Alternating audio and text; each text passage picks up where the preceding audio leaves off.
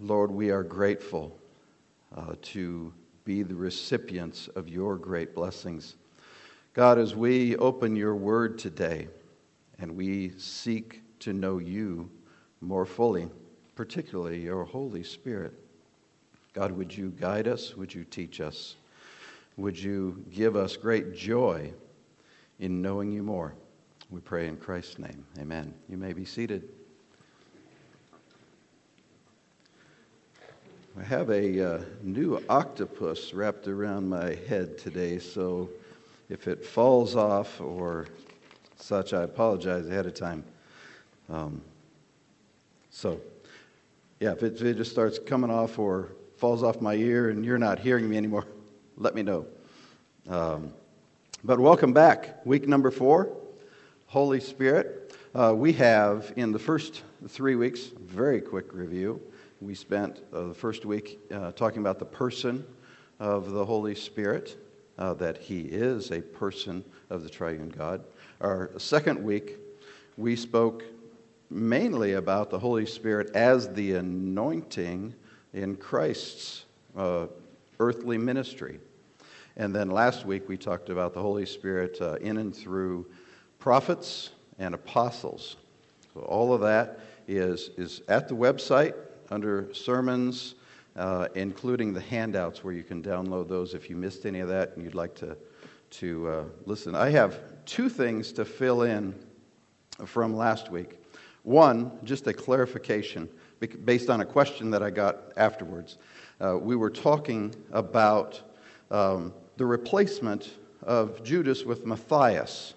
And I pointed out that this was really for that particular office, in that particular time, that this was not, and I emphasize the word not, some sort of beginning of a succession that our friends in the Roman Catholic Church would hold to, that, well, Peter was the first bishop of the Church of Rome, and therefore whoever followed him and whoever followed him and whoever followed him still has apostolic authority.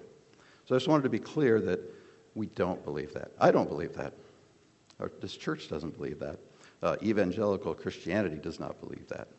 So that was the first thing. Second thing, very, very quickly, is I had a note in there about the condescending spirit, and we just didn't talk about that at all. So the point there is an interesting one in terms of the giving of Scripture to mankind.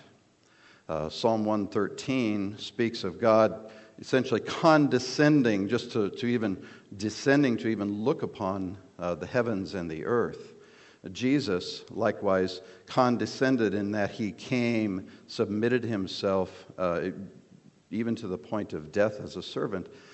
In the Holy Spirit's work of essentially translating scriptures into languages that you and I can understand, there's condescension there from the mind of God to the human languages that we can actually understand. I believe that the Holy Spirit essentially needed to speak baby talk in some sense to get this to Greek and Hebrew and Aramaic so that we could actually understand in our own language what it is that God wishes to reveal to us. So that was the point, in case that a couple people said, hey, you didn't talk about that at all, or did you and I missed it.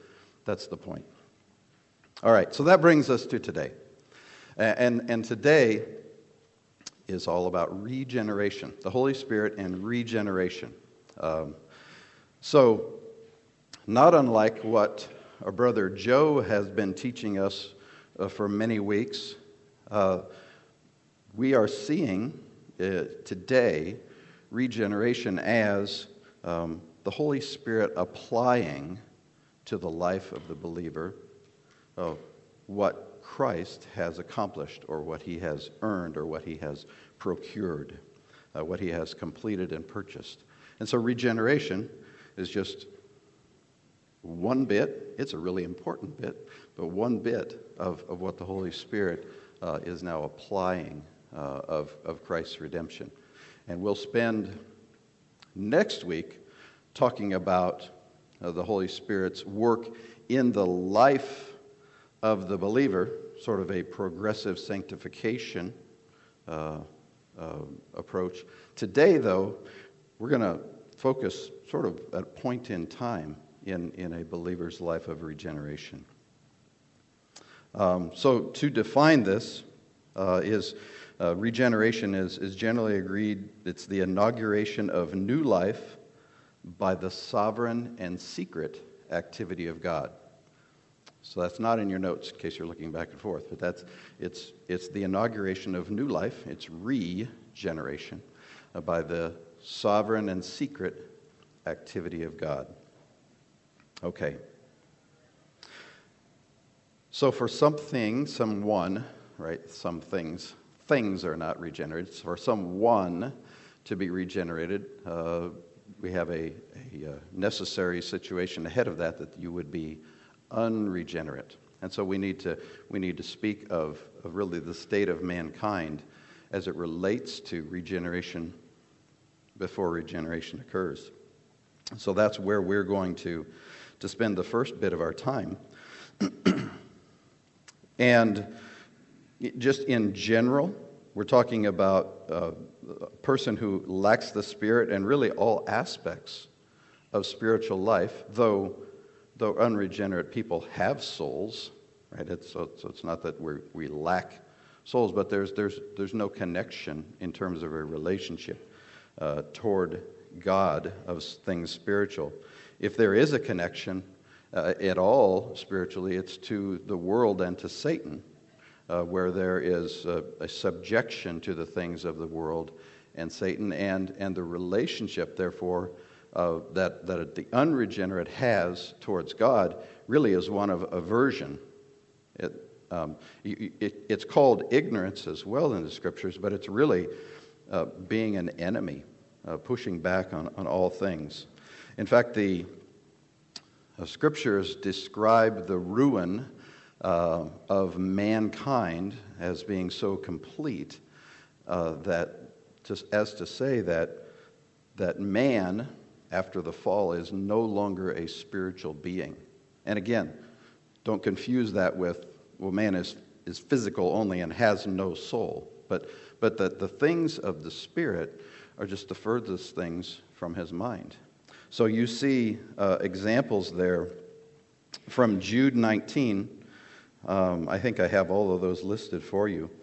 From Jude 19, where Jude is describing scoffers who are chasing after their own passions, he says, it's these who cause divisions, worldly people, devoid of the Spirit. 1 Corinthians 2:14, the natural person is how Paul describes one who, I'll read the rest of that verse, does not accept the things of the Spirit of God, for they are folly to him, and he is not able to understand them because they are spiritually discerned. James 3:15, as he's describing the root of jealousy and selfish ambition, describes this as not the wisdom that comes down from above, but it is earthly, unspiritual, demonic. Ephesians 2:12 speaks of those separated from Christ, alienated from the commonwealth of Israel, strangers to the covenant of promise, having no hope and without God in this world. So you can see a pretty gloomy picture is painted of man outside of God, right? Man, the fallen man. The effects here in this unregenerate state are thorough. Man deprived of the Spirit, you can see there, I think I've listed for you from some of these same scriptures, but others as well, all of the different aspects of mankind that is affected by the fall. The understanding, 1 Corinthians 2:14, we cannot, notice these are words of ability. So leave alone intent or desire, but just ability. We cannot, in our current state, if we're unregenerate, know the things of God. The will, Romans 8:7, says that the one of the flesh cannot be subject to the law of God. That is, cannot submit to it, cannot obey it. 1 Corinthians 12:3, the one without the Spirit cannot call Jesus Lord. Romans 8:8 speaks to practice that the unregenerate cannot please God. Fruit, John 15:4. This is vine and branches, right? Those not connected to the vine cannot bear fruit. And finally listed there, John 14:17, that those in an unregenerate state cannot receive the Spirit of truth. That is, they cannot believe or have faith in an unregenerate state. So this is our pre-regenerate or unregenerate state. So it begs the question, how does one get from that, right? Because it sounds pretty hopeless, pretty helpless, and it is. How does one get from that to a relationship with God through Jesus Christ? And so the Spirit gives life. And that's the short answer and the beginning of this. But I want you to see this through 3 different passages in John that we'll spend some time in here. And they're glorious and wonderful. So John 3, I actually have the entire text of what we'll talk about there for you in your notes.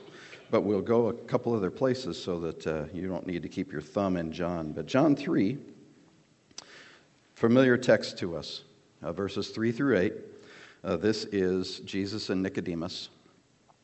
And Jesus answers Nicodemus and says, "Truly, truly, I say to you, unless one is born again, he cannot see the kingdom of God."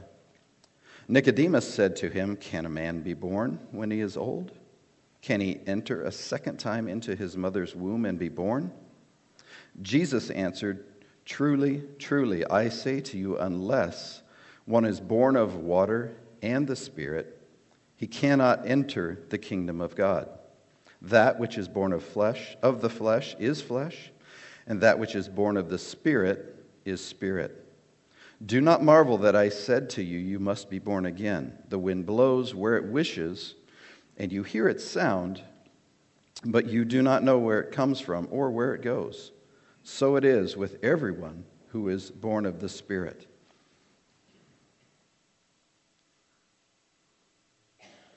So, draw out some of the key points here. First of all, truly, truly, because they didn't have bold or underline or font size, although I imagine this could have been written pretty big. So that what they had is repetition. Truly just means amen, right? This is true. They did it at the beginning rather than at the end, right? Now somebody's going to say something true.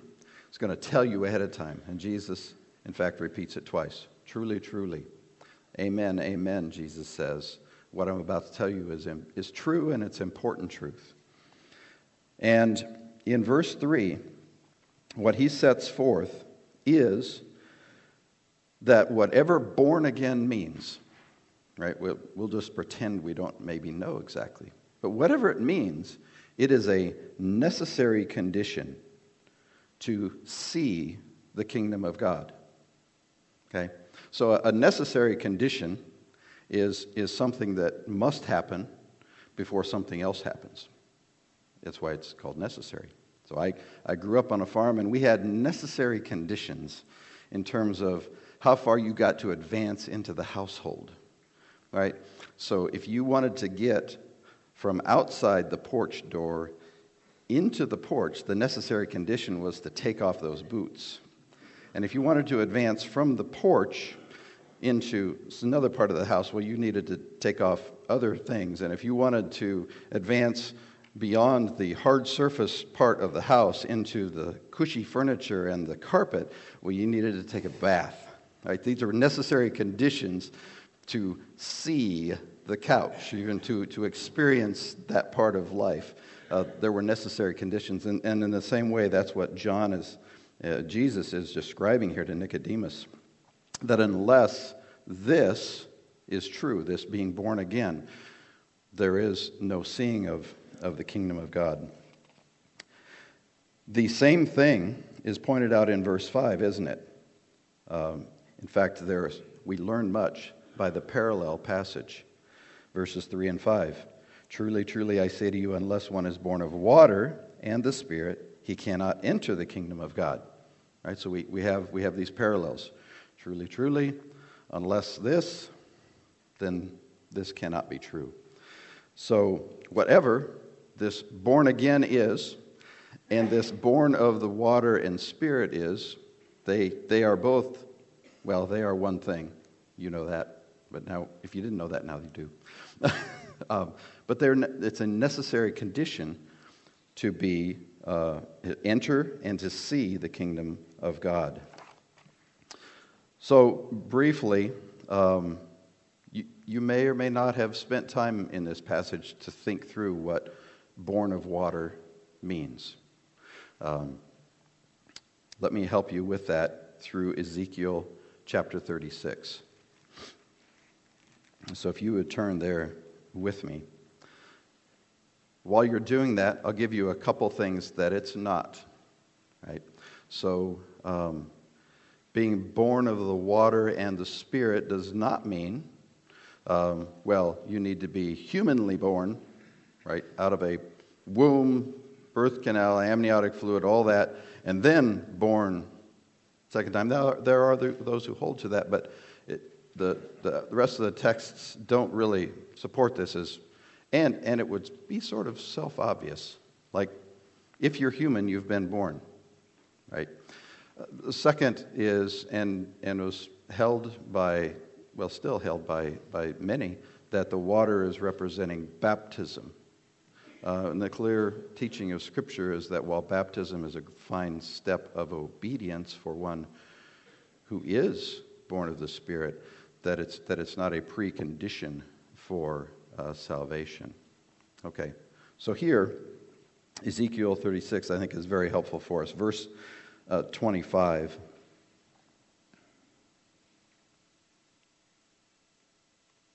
I will sprinkle clean water on you, and you shall be clean from all your uncleanness, and from all your idols I will cleanse you. And I will give you a new heart, and a new spirit I will put within you. And I will remove the heart of stone from your flesh, and give you a heart of flesh. And I will put my spirit within you, and cause you to walk in my statutes, and be careful to obey my rules. And so the water here, we believe that Jesus, as he speaks of being born of water and of the Spirit, is talking about really two things that are very closely related, but you can make a distinction between one that is the cleansing of the heart and the life from a life of idols, in this case, and uncleanness, and the new heart, that is the new heart that the Spirit puts in the new believer. So this is where these two things have a confluence. Okay, back to John 3. Verse 7, again, Jesus tells us not to marvel. He tells Nicodemus not to marvel. You must be born again. So again, this is set forth as necessary. And then, in verse 8, I'll get my own self back to John 3. Jesus gives a wonderful picture that helps us as well. The wind blows where it wishes. So, who drives the wind in this picture? Well, the wind drives the wind. The wind is in essence held up as a thing that decides where it seeks to be. No one controls it. No one directs it. No one coaxes it or cajoles it to blow a certain place. The wind is held up as autonomous and sovereign. And the point being is in the last sentence that Jesus gives. So it is with everyone who is born of the Spirit, that the Spirit is blowing as the Spirit so wishes. And we know from other texts more specifically, the Spirit is blowing where the Father and the Son have sent the Spirit, where the Spirit has been directed. But not being, so this regeneration bit, this born-again bit, is not someone inviting the Holy Spirit in to make me new, right? It's the Holy Spirit sovereignly and necessarily working as a matter of first things to regenerate. Okay. We'll let that be for now. We'll refer back to it. But John 6 is another stopping point for us. John 6, verse 63. This is after the really fascinating and, for those who heard it, many of those who heard it, troubling discourse that Jesus gave, the bread of life. So if you want the background to this, just plug yourself in at chapter 6, verse 22, and then read your way right back up to where we're at another time, not now. But the sort of the fallout of that conversation is there's confusion, there's concern, there's a number of questions coming from all sides. In fact, you'll see verse 60. The first thing, when many of his disciples heard it, they said, "This is a hard saying. Who can listen to it?" We get to verse 63, and Jesus says, "It is the Spirit who gives life. The flesh is no help at all." The rest of that verse is the words that I've spoken to you are spirit and life. But the first half of that verse is really our focus today, because as it relates to regeneration, it's the Spirit who gives life. The flesh is no help at all. Now, if you're familiar with that previous passage in the bread of life, just want to make clear that here, where Jesus says the flesh, this is different than what he has referred to earlier, where he says, speaking of those who, if you'll have any part in me, you must eat my flesh, drink my blood. So it's a different topic here. So when he's not talking about my flesh is of no help. He's talking about the flesh, that human effort to give life is of no use. Right? It avails nothing. Okay. In fact, he's repeating that theme from John 3:6, that like gives birth unto like. Flesh, what does flesh give birth unto? Flesh. And the Spirit gives birth unto spirit. Right? And in fact, here, if you're a creedal fan, right? Nicene Creed, I believe in the Holy Spirit, the Lord and giver of life. This is your verse for the Lord and giver of life. John 6:63. The Spirit gives life. Okay. Third stopping point in the Gospel of John then is John 16.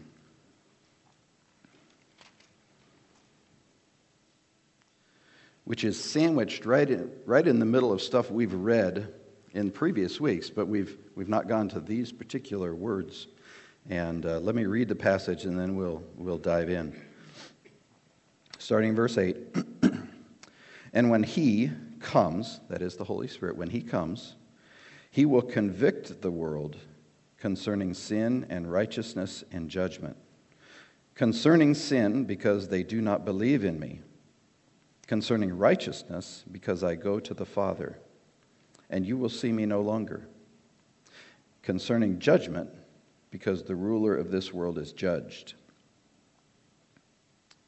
And you might, if you were like me several weeks ago, think, well, what's that have to do with regeneration? That all sounds very judgmental. I mean, the word convict is there, and Satan is judged. And how does that all connect? And I hope that we have a fighting chance of coming to this together today. So first we start with the word convict, which in English has much the same sort of twofold sense that it did in Greek, and that is, we speak of a conviction being something that has taken place in a courtroom, and a felon is now behind bars because of a conviction, right? That conviction has nothing to do with what the felon believes, right? That conviction is because of what a judge and a jury has decided, right? And there's a judgment handed down, right? That's when that person is convicted, that's what's happening. But we speak about having convictions in another way, don't we? Right? We speak about it as things that we believe deeply, that we have no doubts on, that we cling to. Right? You have, I have, we all have convictions, things that we cling to. And the Greek word for convict has these senses as well, right? And I was frankly surprised as I prepared for this, the number of godly men, alive and dead, who see here a pathway to understand this, convict as more like convince, that the Holy Spirit here is coming to convince, not only unto judgment and condemnation, but to new life, right? So bear with me, work with me on this, and we'll see where we get. In fact,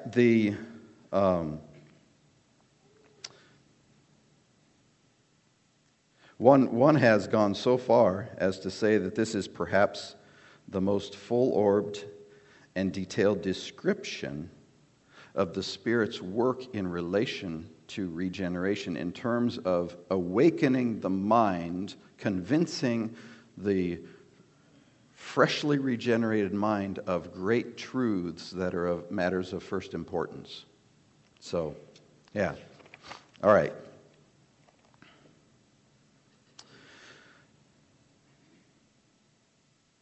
So I have, our question here with this in front of us is, okay, so if we speak of what is the Holy Spirit convicting or convincing of, what are we after? What are those things? And just in short, and we'll expand on them, just in short, first, that unbelief is the greatest sin that we have, that the unregenerate has. Unbelief. Okay. Second, that the righteousness of Christ is the only righteousness that avails before God, and that it does avail before God. That there's truth and hope in that. Not only that it is the only righteousness, but that it is a righteousness that does avail before God. And then third, that any claim that Satan had on the unbeliever, on the unregenerate, has been invalidated in the life of the regenerate. So, some time to dig into each of these briefly. Concerning sin, because they do not believe in me. Right? So that's just word for word right from the text. Ephesians 2:1 tells us that we are dead in trespasses and sins. But spiritual death is not in the first place about our sins. It's about our sin state, singular, right? We sin because we're sinners, right? We don't become sinners because we sin. That happened to Adam and Eve, yes. To everyone else, it's a different formula, right? Because we are, in the first place, sons and daughters of Adam, and conceived in sin, born with original sin. So our primary problem, and I'm going to read snippets from Romans 5:12 through 11 if you want to turn there. Our primary problem is not one of, in an unregenerate state. I need to keep reminding us of what we're talking about. Our primary problem is not one of bad habits or a filthy mouth or whatever it might be. But our primary issue is one of unbelief, separation from God. So Romans 5, verse 12, I'm just going to lay these on you. Sin came into the world through one man, and death through sin, and so death spread to all men. It's verse 12. Verse 15, many died through one man's trespass. Verse 16, I'm just reading the really negative part of this passage, so there's a great second half to all of that. But verse 16, the judgment following one trespass brought condemnation. Verse 17, because of one man's trespass, death reigned through that one man. Verse 18, one trespass led to condemnation for all men. Verse 19, by the one man's disobedience, the many were made sinners. Okay? You should be convinced by now of what the point of the passage, right? At least in the first half as it relates to the original sin, the state of man outside of Christ. So Ephesians 4:18 tells us we're alienated from God. Ephesians 2:12, we've already read it, that we're without hope. Romans 8 tells us we're hostile to God. Ephesians 2, verse 3, goes so far as to tell us that we are by nature children of wrath. At our very nature, this is how we start.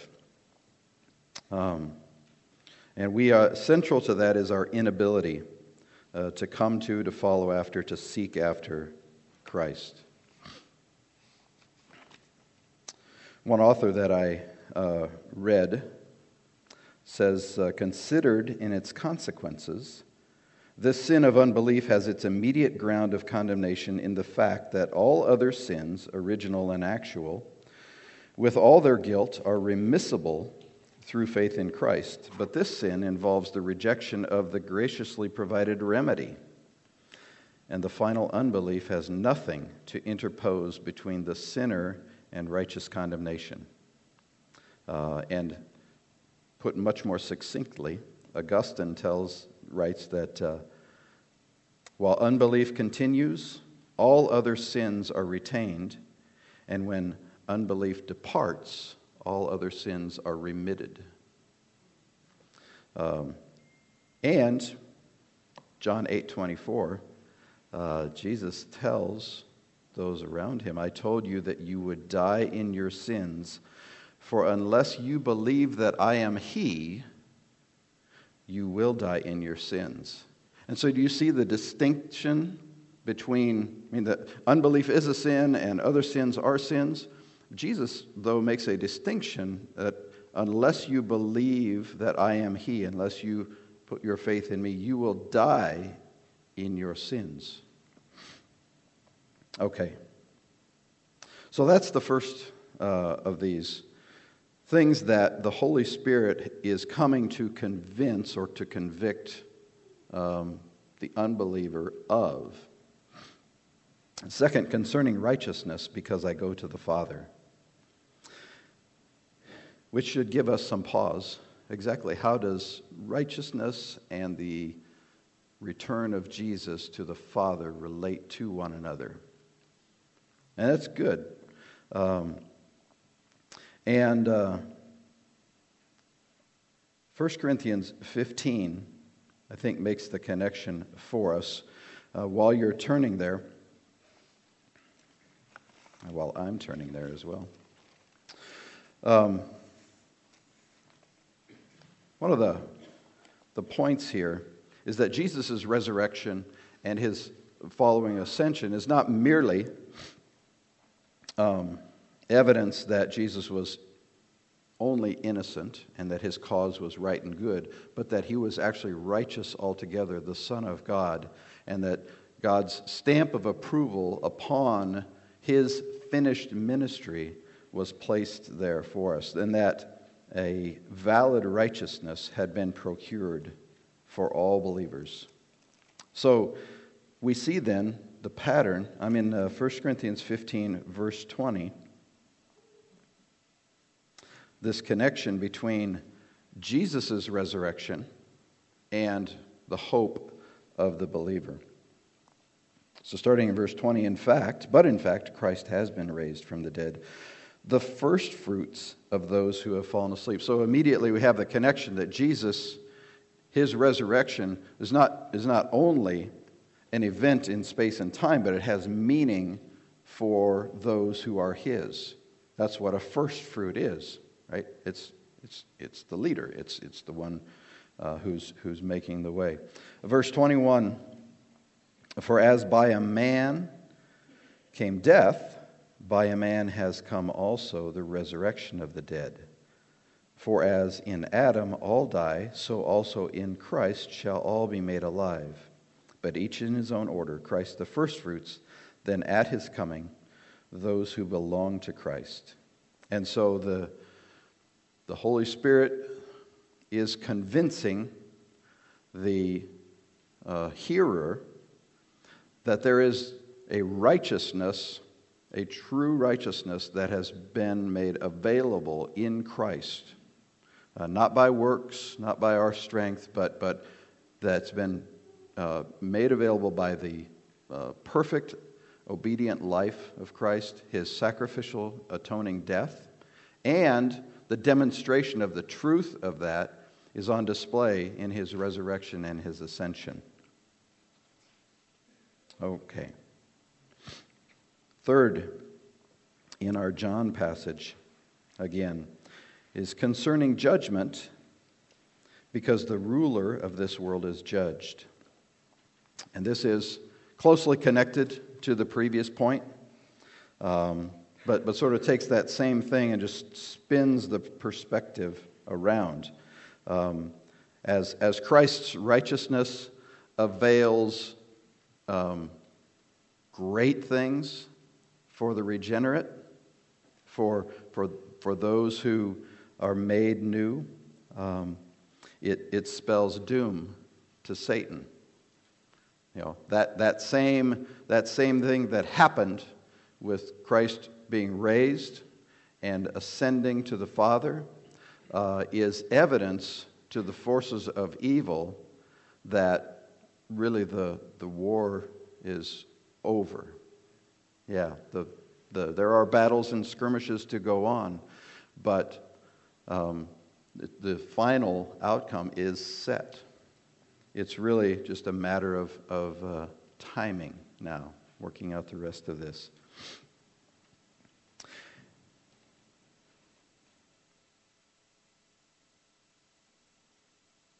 Okay.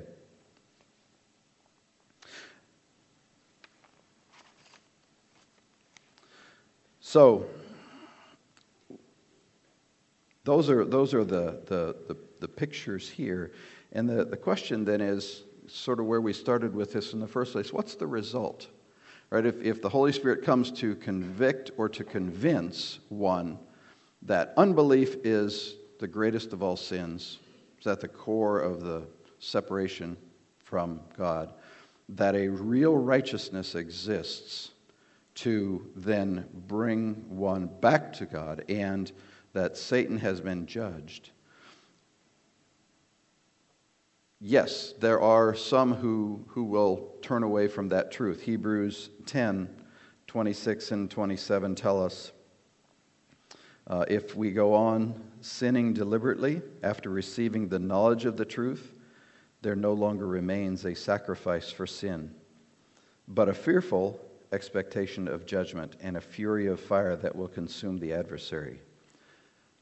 So yes, but if the Holy Spirit is working sovereignly as the sovereign Lord of not only the universe, but everything in the universe, including every heart, when he says, come to life, the believer is born again, right? And these things which we, I think, commonly come to John and in 16, 8 through 11, and see as condemnation and judgment of the unbeliever, are also initial building blocks, we might say, of the regenerate mind. That I come to life at the Spirit's beck and call because I understand, right? Well, in the understanding, I believe. I cease unbelief. That I am given a righteousness that I desperately need and cannot earn, right? And I understand that I am victorious in Christ, that Satan has been judged. So these are, I think that it's fair and right to understand here that Jesus is describing steps through which the Holy Spirit is leading the awakened mind, is convincing the regenerate person essentially of what just happened, right? Of what just happened. Okay. The next bit that we want to talk about is the necessity of the Holy Spirit being a first mover. So back to John 3, Jesus, in his work with Nicodemus, his conversation, didn't tell Nicodemus, hey, there are these things that you need to go do. What he said was, there's something that you need to become, and that is born again, right? The man's nature needs to be changed first. The tree must be made good before there's going to be good fruit. And so, while there's nothing wrong about education or information or fear of hell or making promises or sincerity or following a good example, these things are also not salvific. They are not saving. It is only the Spirit who gives life. I have a quote in there for you from George Smeaton, one of the authors I'm reading. And he writes, "The Holy Spirit works in us to will at the first moment of conversion and at every subsequent step. The first desire to return to God, as well as the first prayer offered with this end in view, is from the Holy Spirit. That all spiritual good emanates from the Spirit of God is a simple formula which keeps every inquirer in this department right. That the Spirit's power and grace precede the will is a maxim to be carried with us, unless we are prepared to ascribe a merit to the first step, or to view the first step as originated on the man's own side."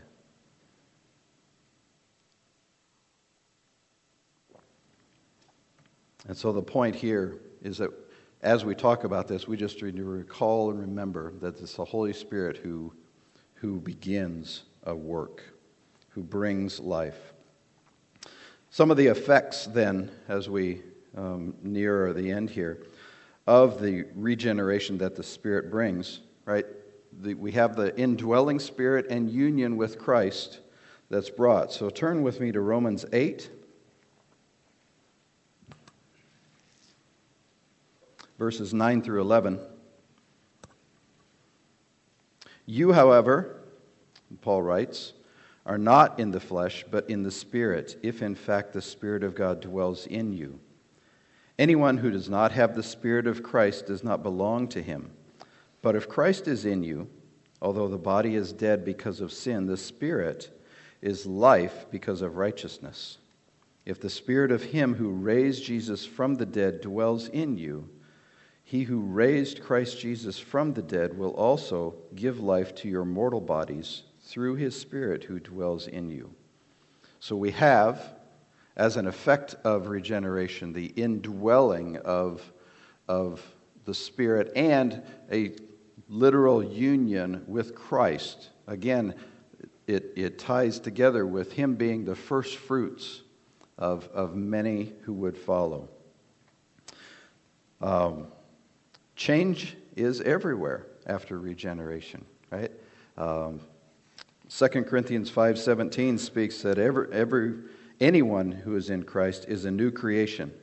The old has passed away, the new has come. And these changes come in the understanding, in the will, in the intellect. 2 Corinthians 4:6 reads that for God who said, "Let light shine out of darkness," has shone in our hearts to give the light of the knowledge of the glory of God in the face of Jesus Christ. So in the very same way that our depravity and our ruin in an unregenerate state was everywhere, every aspect of our life and our being, so as we are made new, the Holy Spirit, we are changed in every aspect, in our thinking, in our desires, in our attitudes, our decisions. And I'll refer you again in terms of cleansing to what we read before from Ezekiel 36:25, that renewed and cleansed desires and attitude are ours. And another effect that we won't spend time on today, because Joe did just a handful of weeks ago in a far better fashion, is our adoption as sons and daughters of God. Right, that salvation, right, being justified, being made new is a great, great thing, but God doesn't stop there and actually calls us sons. Romans 8:15-16 says, "For you did not receive the spirit of slavery to fall back into fear, but you have received the spirit of adoption as sons, by whom we cry, Abba, Father. And the Spirit himself bears witness with our spirit that we are children of God." Okay. So with all of this, then, how do we respond? There's much more could be said about the Spirit and regeneration, but how should we respond? You'll notice some arrows on your little notes there, right? So there are responses that are vertical, how we respond to God, right? So we praise God for his great mercy, for his sovereign grace in bringing new life. This is nothing that we deserved or earned, even wanted. But God has done this monergistically. So we thank him for sending his Son and for sending his Spirit to make alive. And we ask for more, right? We ask God on behalf of our parents, our children, our grandchildren, our neighbors, our friends, co-workers, our enemies, that God would make alive, that he would send. So let that inhabit, let the truth of the Spirit's work to bring new life inhabit your prayers.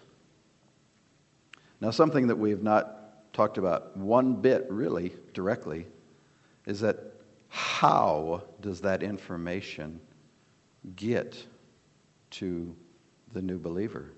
Well, it's the Word of God, right?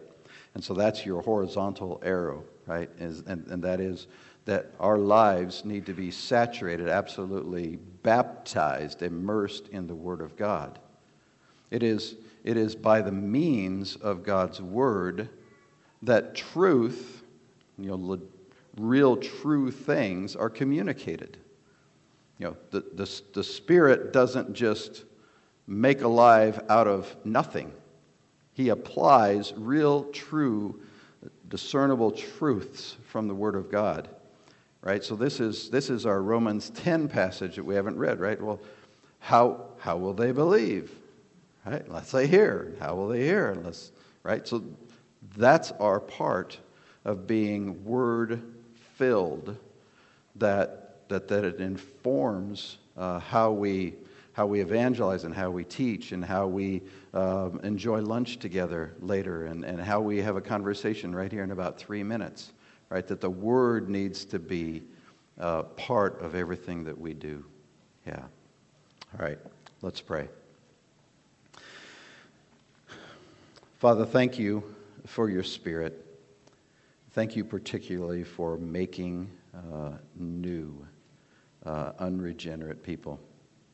God, that you have taken one who hates you, who's a sworn enemy, who's dead in all ways, and you have made alive. God, we praise you for your great mercy in this act. And we ask, God, that you would do more, that you would be pleased to bring glory to Christ in the saving of many, even in this place and in this day. We pray in Jesus' name. Amen.